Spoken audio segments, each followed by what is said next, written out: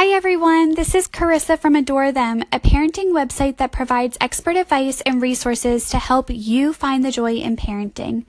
The article that I'm about to read for you is part of our Celebrate Thanksgiving collection and is titled Give Back, Pay It Forward and is written by me. This time of year, I love looking for ways to teach my children to give back, help others, and make a difference.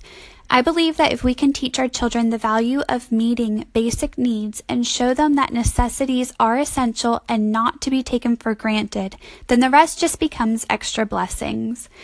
I want to teach my children to be thankful for what they have and to realize that not everyone is as lucky as they are. So when you are blessed to have more than you need in life, to share it with others and pay it forward. My goal is to teach this throughout the entire year, but especially over the holidays. Thanksgiving is not just about eating turkey and shopping the Black Friday deals, but it is about truly being grateful for what we have in life and helping others less fortunate enjoy it too. I know that sometimes it is easier to just send money or donate to an organization, and while I feel that those are great options to give back, it is also beneficial to get involved firsthand. I guarantee that you will walk away with a greater appreciation and knowledge for what you have in life and a better understanding of what other people really go through.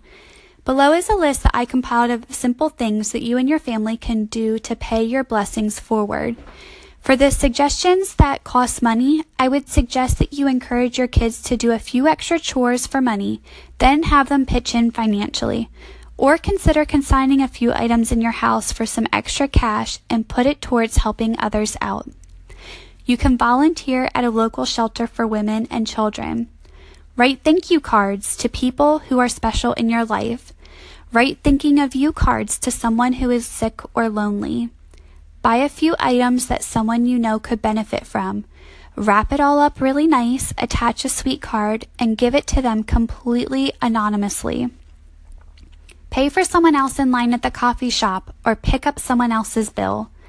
Plan a play date with someone in your child's class that is new to the area or is not as popular. Make a meal for an older neighbor or a new mom. Offer to help with a neighbor's yard work. Make brownies and hot chocolate for a group of volunteers nearby and make a surprise delivery. Pick up a few extra groceries at the grocery store and drop it off for a family in need.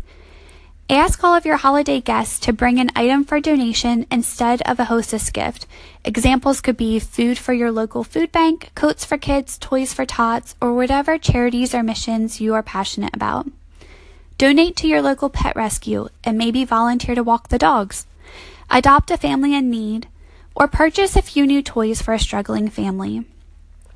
However you decide to give back or pay it forward, I hope you can do it as a family and make a big impact on everyone involved. We are so fortunate in so many ways, and I hope you will take time over the holidays to count your blessings. For more parenting content, check out adorethem.com, where we publish a new collection each week that focuses on a different parenting topic. These collections include articles, videos, printables, products, and more. Thank you for listening, and be sure to subscribe.